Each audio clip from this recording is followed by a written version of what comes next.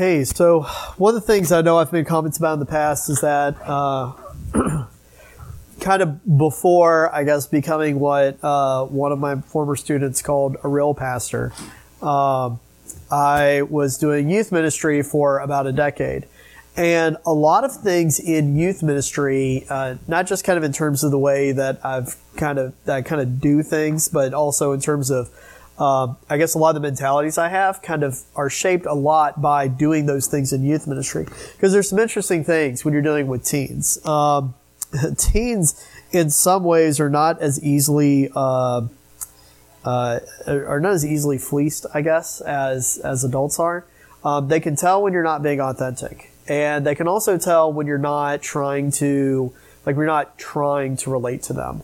And I think that was kind of one of those things that, took a little bit of work on my end, was something that I tried to kind of bring into a lot of other facets of my life. When you're dealing with something that is as serious as a relationship with God, then it can't be something that you necessarily treat lightly, and it also can't be something that you just treat as kind of rhetoric.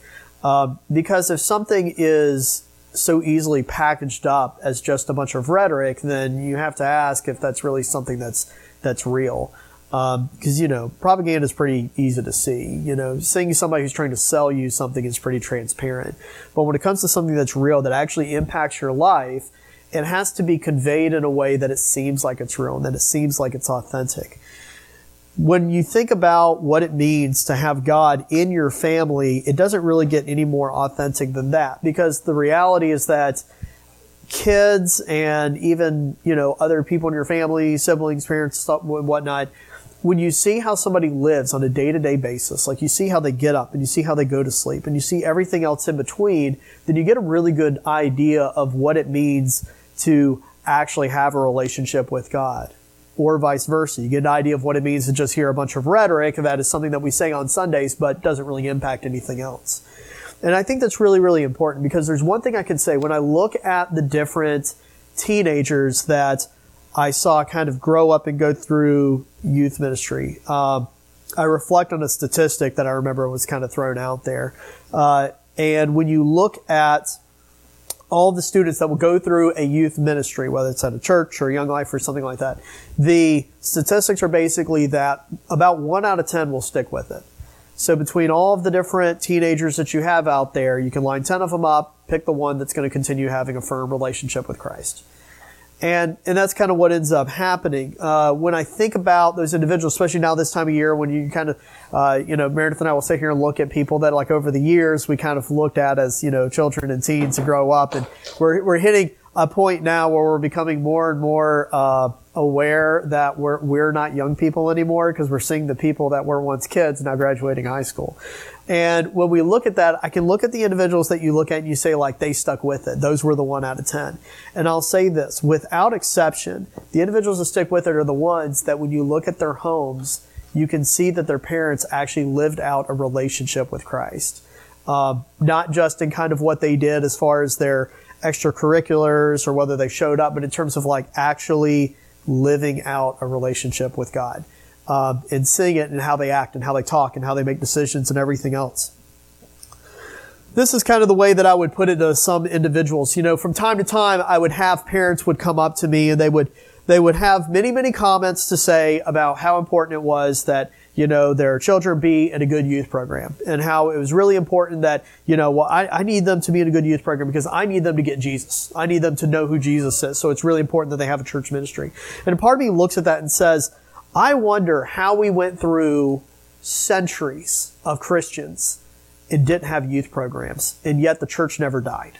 I wonder how that happened. The whole modern youth movement is really something that started in kind of like, you could argue the 60s, but really didn't pick up steam until kind of into the 70s and the 80s with, like, the Jesus movement, And I think what we have seen happen over time is, subsequent generations or, in subsequent decades, people basically cede over their responsibility as a family to give their children Christ to a church. And a church is there to help you to learn, to help you to grow, to help to support. But the church isn't there to be the entirety of your relationship with Christ. It's exactly what we talk against, is that, if the only time that you're living out Christ is when you show up on a Sunday morning or when you go to a Bible study or something, then do you really have Christ in your life? Do you have an authentic God that truly is powerful enough to control and influence every single thing you do, every word you say, and every action that you have? And if your God isn't that powerful, then why is He your God? So it begs the question, what is it that we're actually worshiping? If it is God, then it has to permeate every aspect of our lives. And that doesn't change when all of a sudden we're talking about people who are under the age of 18. When we're talking about children and youth, it's the exact same way, that they have to be getting God in some other way. And so these are the ways that, I would always kind of, try addressing this or trying to put this into context. I would say, okay, I want you to think about the week of, we're going to talk teenagers for a second. We're going to talk about the week of a teenager. So the week of a teenager, you have 168 hours, right? And fun fact, that's not just in the life of a teenager, that's in the life of all of us, because that's how time works. So 168 hours a week, right? So of that, roughly, these are rough averages, right? So if you're listening to this going like, well, I know a teen that isn't this way. Okay, I don't care necessarily. These are averages. So on average, you have about 53 hours a week that are asleep. So that's a little less than a third, right? So a third of their time, they're sleeping, hopefully. We'll say sleeping or resting, we'll say. About 20% of that, a hair over that, is school, like in school. Okay? So right there, you're already a bit over 50%, right? 50% sleep, school. So you have that. Of that, you also have a few hours in here for some things. You have some homework, and projects, which takes a few hours a week. You have things like sports and clubs and hobbies, which is like 11 hours, something like that. You also have something like media. So we start talking about media, whether that is phones, television, gaming, something like that. That, for many teens on average, is somewhere just shy of 30 hours. So more time than they spend at school, they're spending on different forms of media. So you have that. You also have, some time in here for, eating and dining at home. But by the time you get into this, you say, okay, well, I'm spending about 15% of my time sleeping, school, have about 17% of my time there that's doing, consuming different types of media. Then if we relegate God to only being a God that exists inside of church, then what is church? Well, if we're being generous, then we would say that, let's talk about like traditional old school church program, right? The kind that we're talking about kind of came out of the 60s, 70s, 80s, 90s, right? Then you're talking about, let's call it 2 hours. Let's say you have a Sunday school hour, and let's say you have your big church hour. So let's call it 2 hours, okay? So we'll assume you got 2 hours there. That's 2 hours out of the 168. But then when you look at that, you have to say, right, but of that 2 hours, that 2 hours isn't really dedicated towards them, really, because we're talking about teenagers here, right? And I can tell you about teenagers in big church is, teenagers are kind of sort of paying attention on Sunday mornings, when it comes to Sunday school. You might get them to participate a little bit. And then they are maybe a little bit less than that paying attention in kind of big church. You do have some real good ones, but just saying by and large, it's not really made for them. We do a real good job of having things in church services for little kids, and then we have things for adults. The in-between kind of gets lost. And so we go, okay, what about youth groups? Because we do have youth groups, and that's actually how I looked at the youth group that I was leading, was that we had a lot of people who actually flat out would not show up on Sundays, even people members of the church, where the parents were like, well, I don't want my kid to end up growing up resenting church and all that, so I don't force them to get up. Okay, we'll get to that. But, so, okay, well, that being said, it means the only church they really get is youth group. Ours was an hour and a half, and we actually extended it to an hour and a half. So we had an hour and a half. So if I assume that entire hour and a half from the start to the end was nothing but giving them Jesus, then that means that in their week, 0.8% of their week is giving them Jesus. Okay? Now, but then you also have to be more realistic than that. That 0.8% is not, again, cover to cover 1.5 hours of just giving them Jesus, right? They would zone out. Adults would zone out. So that's not what that is. In reality, you have a lot of introductory stuff. You have a lot of that relationship building, which is so important in youth ministry. So you have, activities and games and stuff like that. You do, we try to put some praise and worship in there. We made it like church for youth, So you do all of that. By the time you get into it, you say, well, in reality, I'm probably only really giving them Jesus for about half an hour. And so by the time you do that, now you're getting at about 1/3 of 1%. So you have 1/3 of 1% of a teenager's week that many of these parents that were coming up to me telling me how important it was that they have Jesus were actually giving their kids Jesus. And so I guess that's where I have to go back to the question that's kind of posing in the beginning. How important is this God really?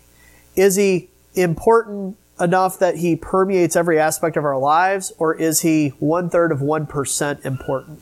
The reality is that when you look at what it means to have a relationship with Christ, it means taking it seriously. It means a lot of things in our own lives that we all know, like, yes, I should be doing this. I need to be better at, doing these different things. It means growing as an individual, trying to act in a certain way and trying to react to things in the world a certain way. Well, teenagers are already having to wrestle with so many different things in their lives, much less when you deal with children who even cognitively are at like a different level as well. And so these individuals have many things. They're discovering the world at little ages or at bigger ages. And so asking them to do that and then to also struggle with the same things that we as adults struggle with when we're not also trying to figure out the world it just seems like it's being a bit unreasonable at a certain point in time. This is why we see the Bible talk so much about the importance of us raising our kids and the importance of us giving that next generation a relationship with God. I once again kind of go back to that kind of hypothetical question. How did we have so many generations of individuals go through and actually somehow have a relationship with God, have a relationship with Christ without having a youth group where they would go to a MFuge camp every single week or a Centrifuge Centra Kids summer camp without going to little conferences and all that? How did all of those children somehow get saved? Do we just have almost 2,000 years of individuals who didn't, really have a relationship with Christ and then someone who figured it out about 40 years ago? Or is it the case that something has broken down? And while it's kind of popular to talk about like moral decay and all that kind of stuff, so many of the different things we look at in our society that we feel like are wrong can so often be traced to the fact that our families have ceded their responsibility to actually be a family. And not just be a family in that you cohabitate, and not just be a family in that you kind of survive each other every single week, and not just being a family in that you go and you do a couple vacations and things like that, and you bring in, a ledger sheet, money in, money out, but in that you actually have some certain common values, that you have certain things that you're actually teaching, that there is an education component to what you do with your kids, that there is, a support aspect of what we do with other children that maybe are not ours biologically, but that we have a responsibility for. This entire time I go through and I talk about parents, but the reality is that this entire thing applies, especially in our society, where so many parents have ceded their parental obligations to others. We all have a responsibility in different capacities to be the parents in the lives of these kids, whether it's being a teacher, whether it's being a mentor, or whatever it is. So many of us have these obligations, and a critical component of that, if our God is truly who we say He is giving these children more than 1/3 of 1% of their weeks to understand who a Christ is that wants for them to have a fulfilled life. But yet, you see so many proclaiming with their mouths that they love God and they love Jesus and they want the best for their kids, but yet they're not willing to do the smallest thing in order to give them the one thing that will provide for them the largest profit that they could possibly imagine. In Ephesians 6, verses 1-4, we read Paul saying this about families. He says, "Children, obey your parents in the Lord because this is right. Honor your father and mother, which is the first commandment with promise, so that it may go well with you and that you may have a long life in the land. Fathers, don't stir up anger in your children." What I like about this is that in so many different areas in the Bible where there's some kind of imperative, there's kind of a two-way street.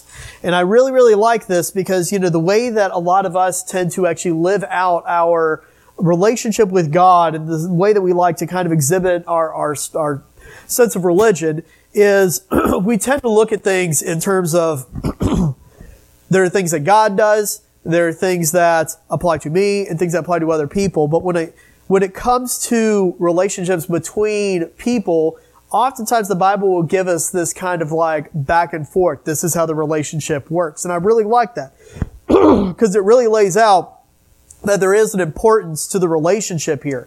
Not just a simply sending or receiving of commands, but that there's an obligation on both sides. You see that children need to be accountable to their parents, but then you also see that parents need to be accountable to their children. That's what I really like about this. You can see this in other areas of the Bible when people will bring up the whole thing that says like, wives, submit to your husbands, and then a lot of people will, like to make some kind of dumb joke right there about that. But, they kind of stop and it's like, nope, keep reading the verses, because then it turns around and says, but then husbands, you're supposed to unconditionally love your wives in the same way that Christ loves his church. And you see that happening right here as well, where it is saying, children, you need to obey your parents in the Lord because this is right. Honor your father and mother. But then you also see this tag on going in here too that says, fathers, don't stir up anger in your children, but bring them up in the training and instruction of the Lord. So what does that actually mean? Well, you can actually take that last part, that imperative to the parents, where it says father, and you can break that down into two other things, where it says, first of all, don't provoke your children. And the second thing is to instruct them.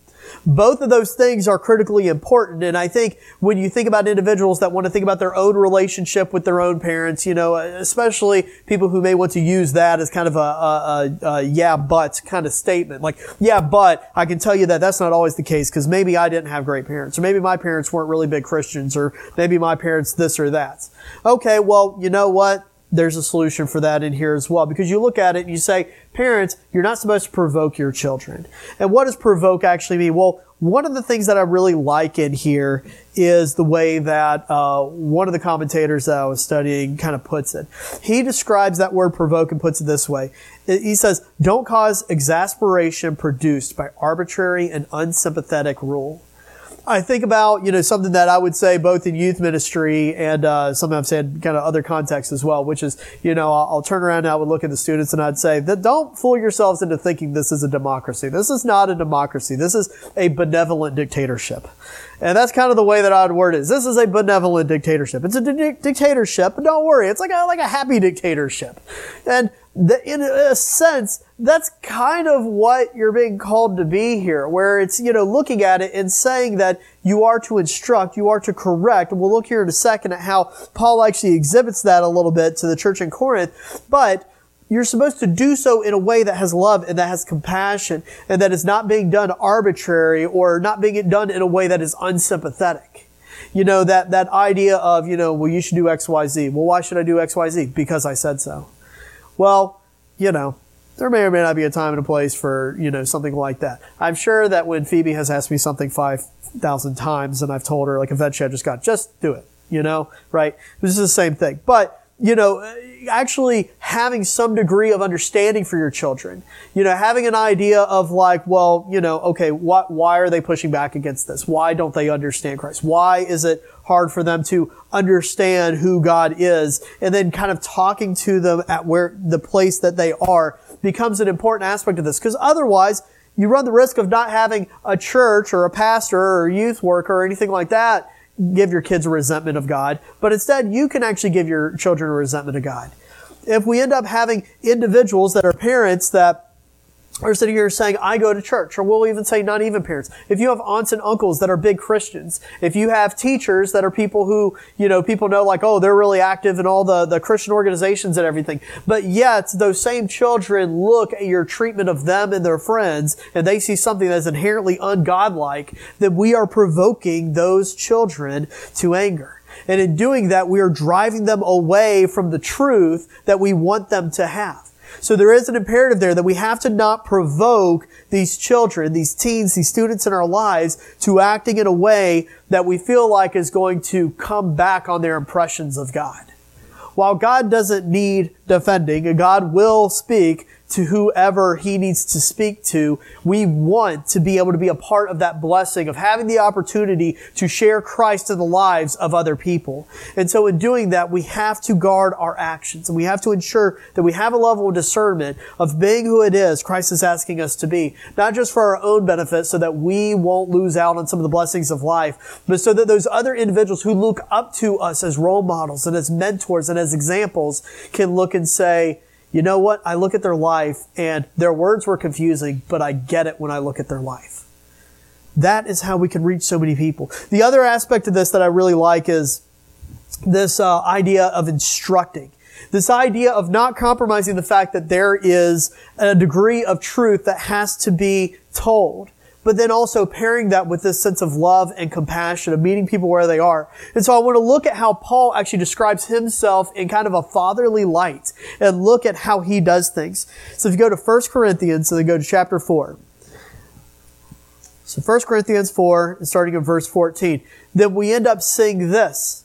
Paul talking to the church in Corinth, I am not writing this to shame you, but to warn you as my dear children. For you may have countless instructors in Christ, but you don't have many fathers. For I became your father in Christ Jesus through the gospel. Therefore, I urge you to imitate me. This is why I have sent Timothy to you. He is my dearly loved and faithful child in the Lord.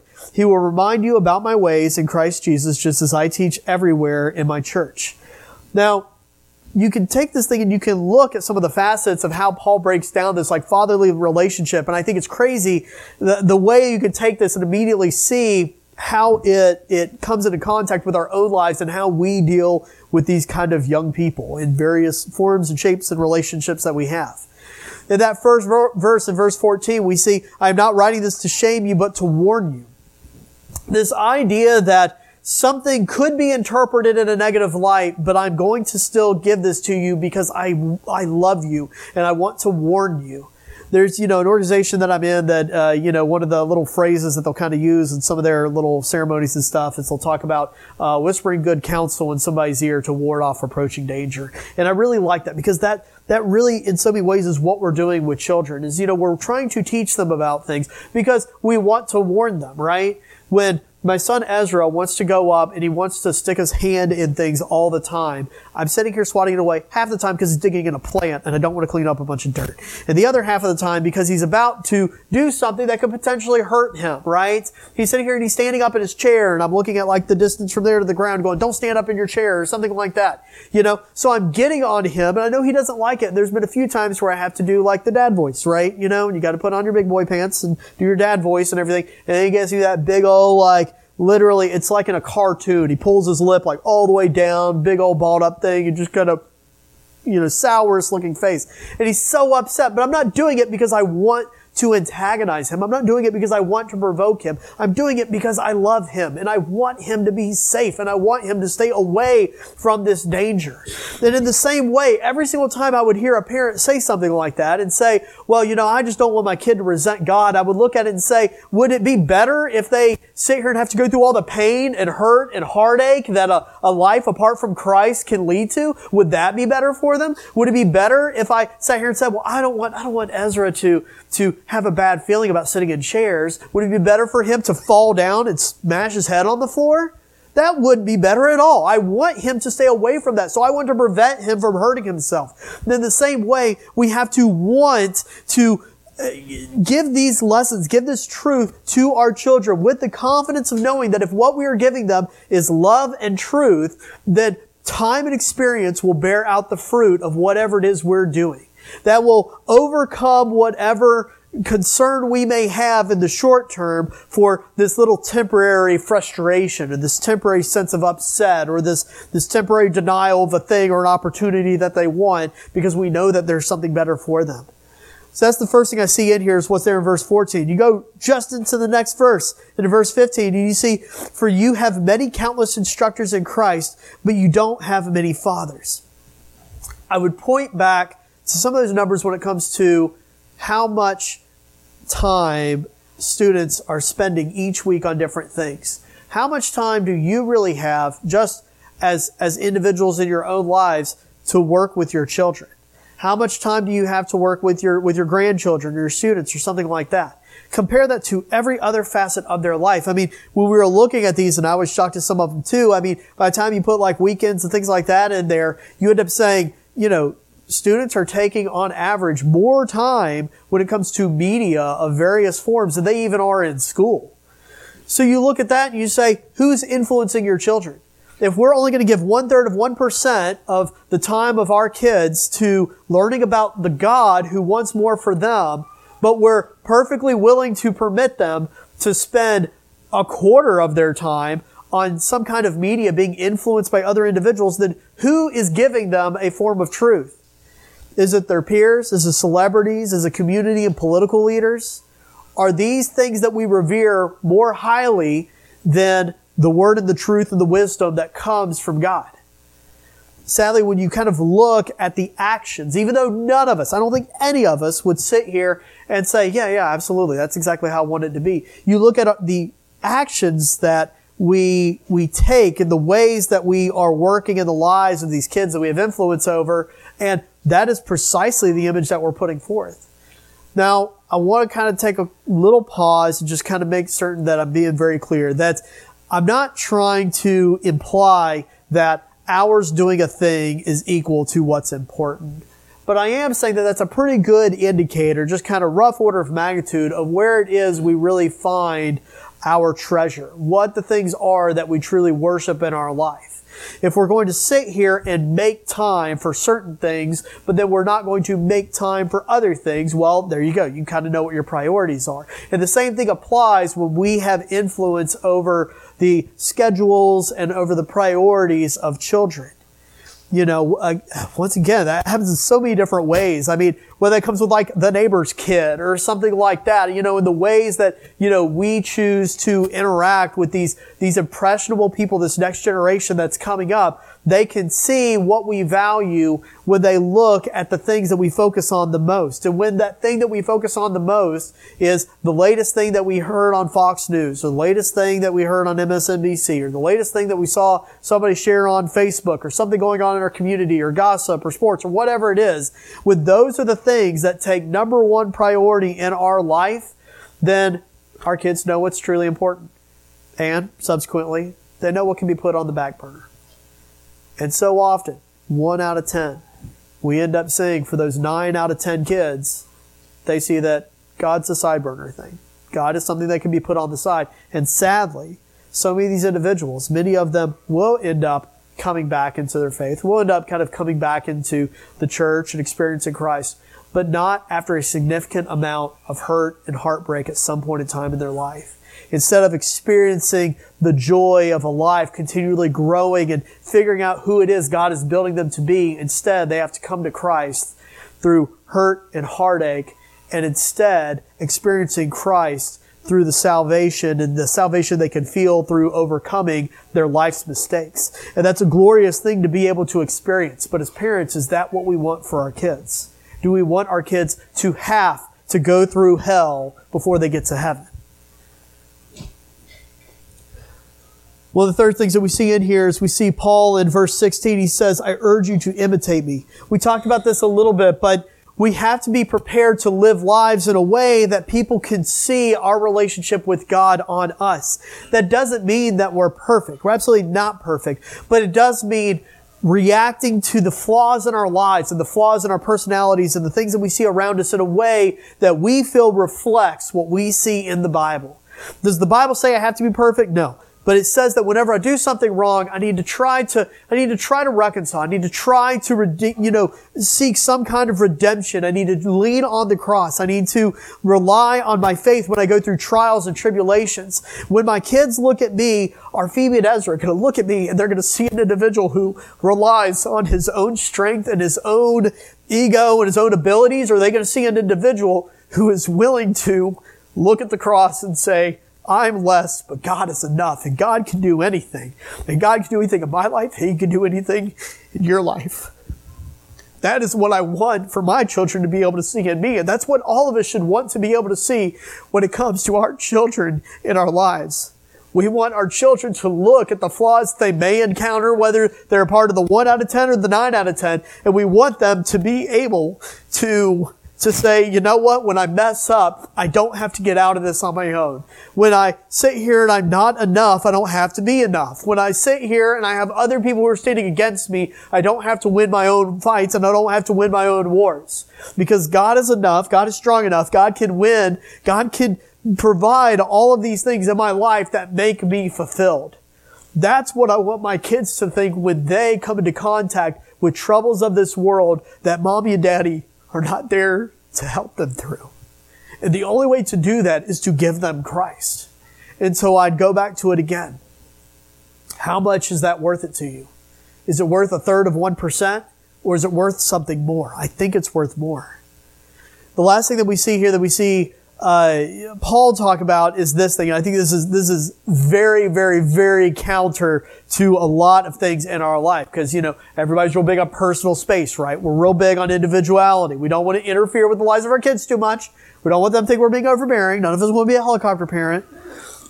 But we end up saying this. We see Paul say, "This is why I've sent Timothy to you. He is my dearly loved and faithful child. He will remind you about my ways in Christ Jesus, just as I teach everywhere in church."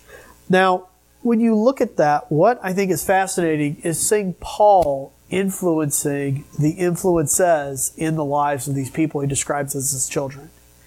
There's this great sense that, there is, some degree of, privacy. We need to let your kids, have a degree of privacy and autonomy and stuff like that. Okay, I get it. I'm a pragmatic person. I understand that. I've seen it in the lives of all these teens and everything. Yeah, sometimes the whole, putting all the conditions around them in such a way that you kind of think they can only come to one logical conclusion. That's the best way to do it. Now, when you do that, just know you're going to make the correct answer as obvious as humanly possible, and they will somehow inexplicably find the incorrect answer in every situation. That's how teenagers work. But still, there's this idea that, we don't want to meddle in the affairs of our kids. Because if you do that, well, again, I don't want my kids to resent me. Well, boy, I tell you what, your kids might end up resenting you if they get to the age of 30 or get to the age of 40 and they figure out, my parents knew better and they did absolutely nothing to help me out. That could lead to some resentment. That could lead to some deep resentment, a whole lot deeper than saying, you know what, I don't think we should be setting up play dates with that person. Or somehow getting involved in the influences that are going on in your life. This goes into as well the things that your kids are involved in. I sit here and I talk about the youth programs and all that. Look, I am not knocking children's and youth programs at all. I did it for 10 years. I didn't stop doing it because I thought it was a bad thing and think, Awanas is a fantastic thing. But sometimes I think what is actually the biggest benefit out of things like that are this right here, are actually contributing to the influences that are in the lives of your children. Not because those things are going to magically teach them Jesus, because again, 1/3 of 1%, but is going to give them different social relationships in their lives of people that, will build them up. Sure, different adults, but probably more importantly, different peers, other people that they'll see that are their own age that have this common set of ideals about what it means to have a life that looks very different than the rest of the world. You absolutely can interfere in the lives of your kids. That is one of those things that ever since before I was doing youth ministry, during it, when people say, well, you just don't understand because you don't have kids. And then now, I have kids. I can tell you already in the life of Phoebe, I can see that aspect of going oh, no. We need to get these influences a little bit more away from your life because I can see these behaviors in you that are coming from these other influences. So we're going to guide you more in this direction over here. I feel like a lot of individuals who have a role to play in a child's life, it's like they're afraid to do something. And I don't know if this is a cultural thing. I don't know if it's based on some kind of weird PTSD of how we feel like we were wronged by different adults in our lives in the past. I don't know if it's just some kind of sense of adult individualism, and then we just kind of project that onto our children and assume that they are the same way. But children are children. Even older children are still children, and they need help making the correct decisions when it comes to influences that are on their lives. And if we have the wisdom and we have the perspective to be able to help them to that end, then we owe it to them to try to surround them with that cloud of witnesses that is going to build them up, is going to make their faith stronger, and is going to help them understand that, yes, you can live a happy, fulfilled life that is dedicated toward Christ without just being a complete and total outcast sitting over in the corner all the time. I think about the youth that were in the 9 out of 10. And there's no one thing that you can say, if you just avoid this one thing, then you know what, you'll have a good little kid. That's not how it works. Even between our two kids that we've raised pretty similarly at the young age they're at, you can tell they're very, very different personalities, right? Y'all have a litter at this point, so but the kids all have different personalities, right? And so the thing is there's always going to be that variance in everything. But one of the things that you can look at that seems to oftentimes be a trend are the other influences, the peer groups that those people had around them. People who were surrounded by others that it wasn't really a question. Of course you have God in your life. Of course you're going to have a relationship with Christ. Those individuals seem to not be so susceptible to all the lies that the world wants to tell them, because they're around other people that it's just a given. It's a given. Of course we have a relationship with God.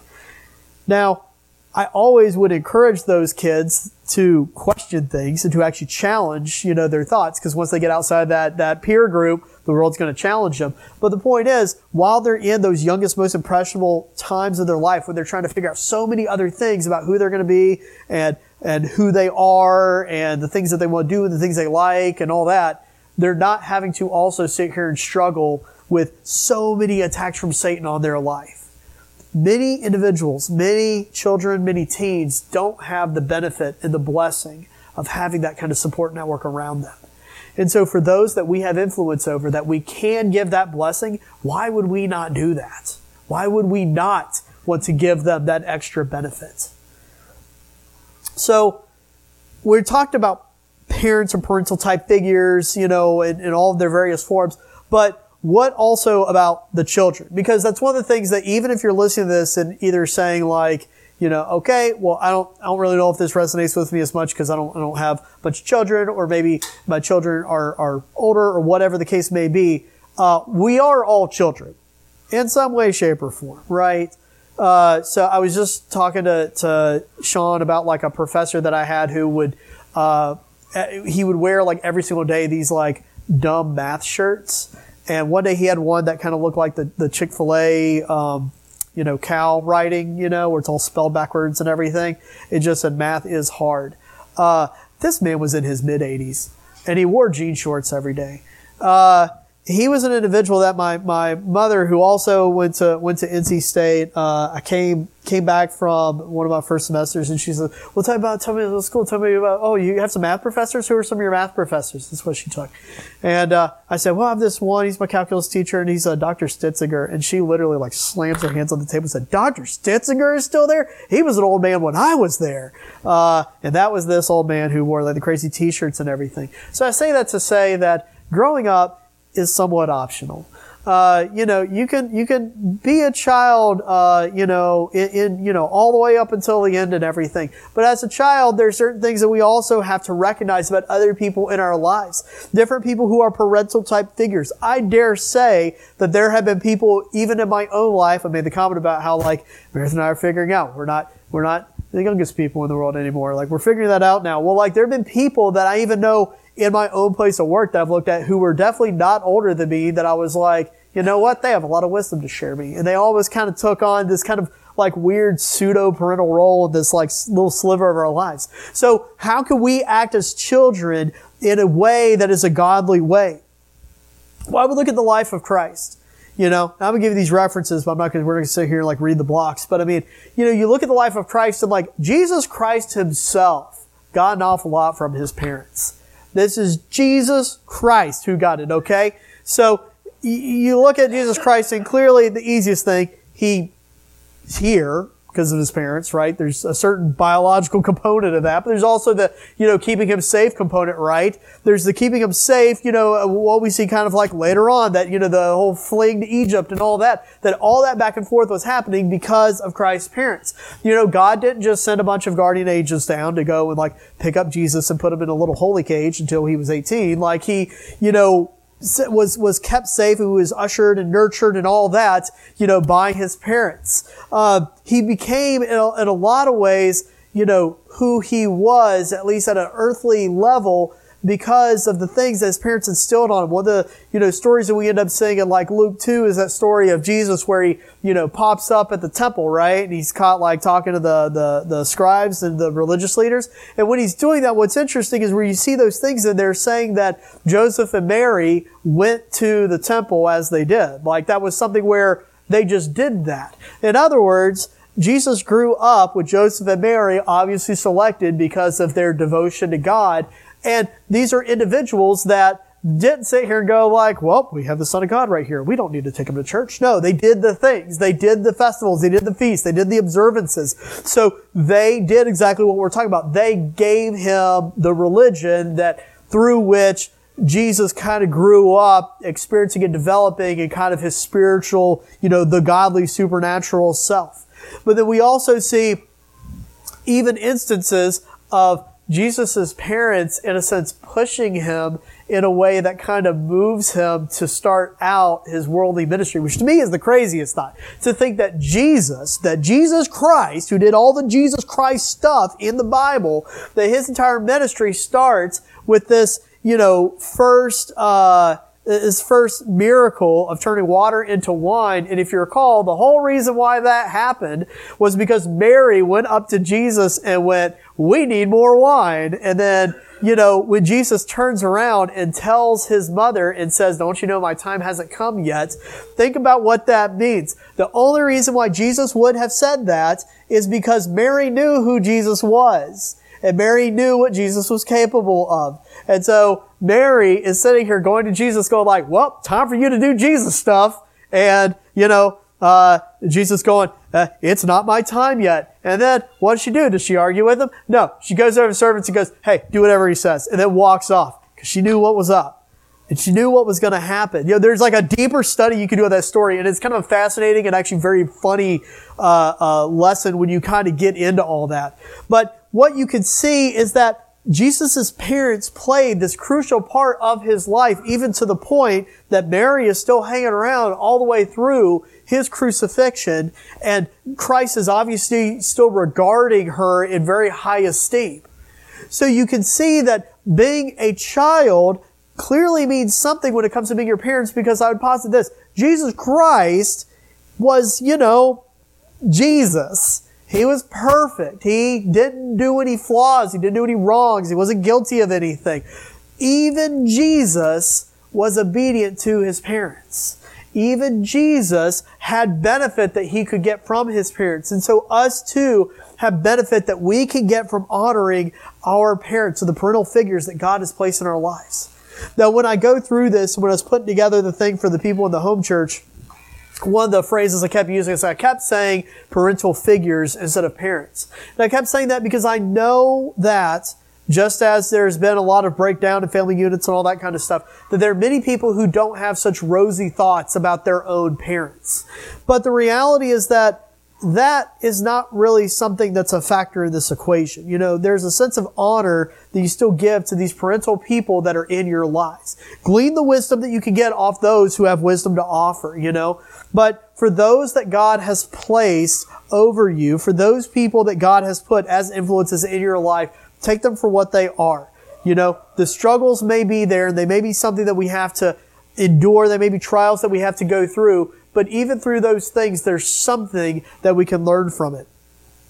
When I think about a father not being such a great father, one of the things that for some reason my mind goes to is I keep going back to Noah. Because after you get the ark, so we're vaguely familiar with Noah, right? You got Noah, ark, water, everything, rainbow, and then they're off the ark and they're recreating everything, right? So you have kind of that after effect. Well, in the afterwards part that happens at the end of Genesis 9, you end up seeing this interaction where Noah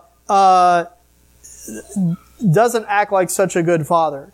And maybe even something that many individuals that are, here or at home church or whatever, maybe even can relate to, because this is what you end up seeing. Genesis 9, verses 18 through 27. Noah's sons who came out of the ark were Shem, Ham, and Japheth. Ham was the father of Canaan. These three were Noah's sons, and from the whole earth was populated. Noah, as a man of the soil, began by planting a vineyard. He drank some of the wine, became drunk, and uncovered himself inside of his tent.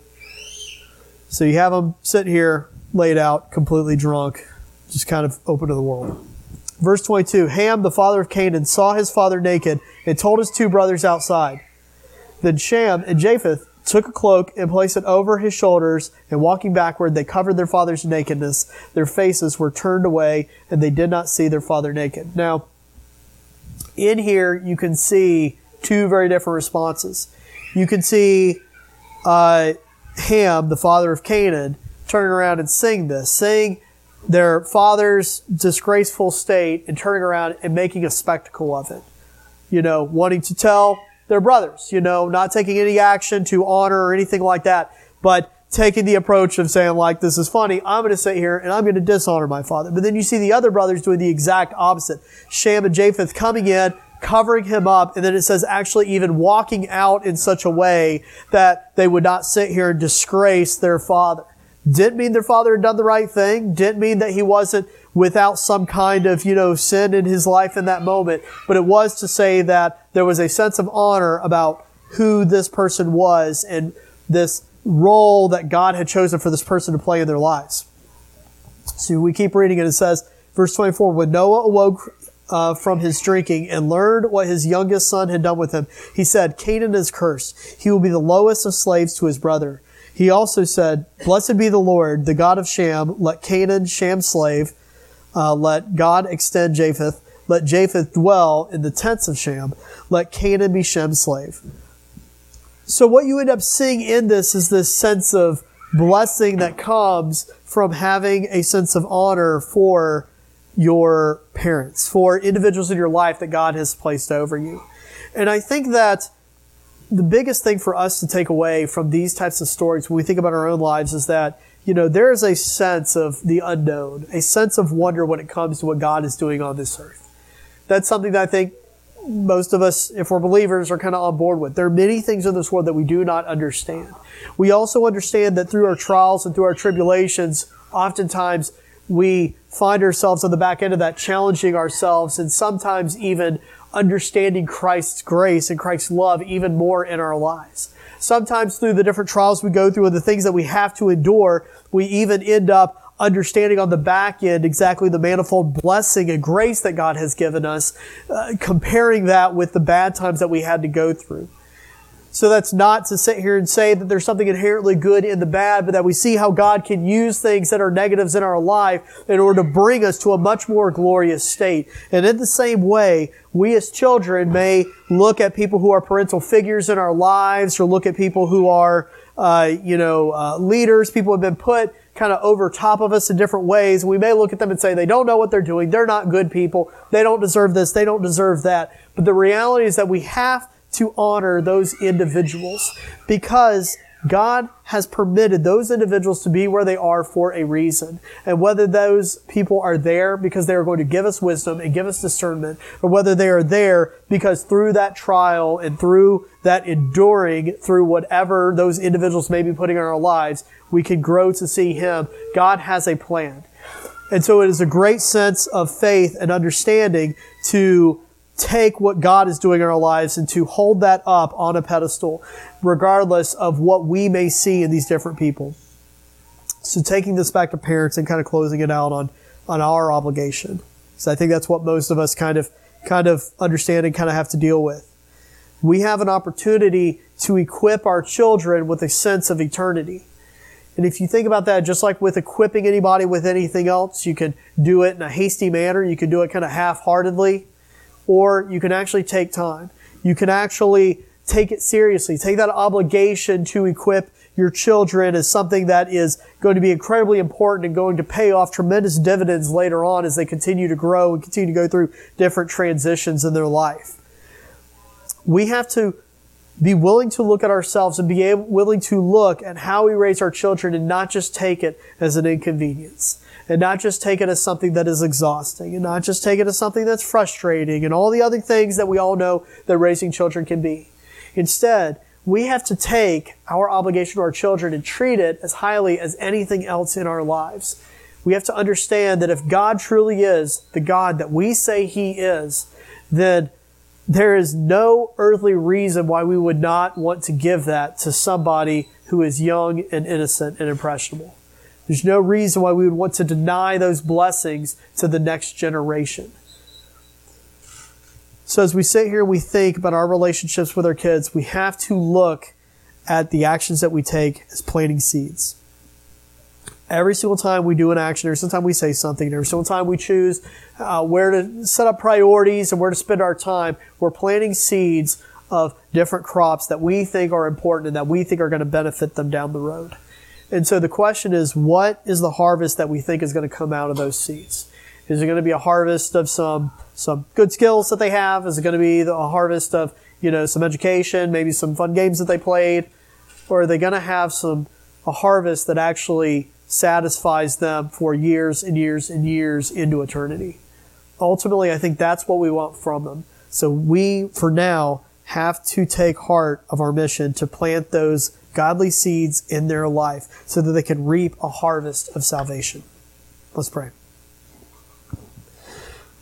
Father God, we thank you for this. Thank you for this message that you give us. We pray that you would help us to have the patience, help us to have the clarity of mind and the energy to be able to teach our children, to teach our grandchildren, to teach our aunts and nephews, to teach our students, all our neighbors, all the people in our lives that you've given us the ability to be able to influence. Help us to not just sit here and look at an individual and say, well, because that person isn't my child, they're not my responsibility, and help us to not take kind of the convenient route of just kind of throwing our hands up and saying, well, it's just so hard in the world in which we live.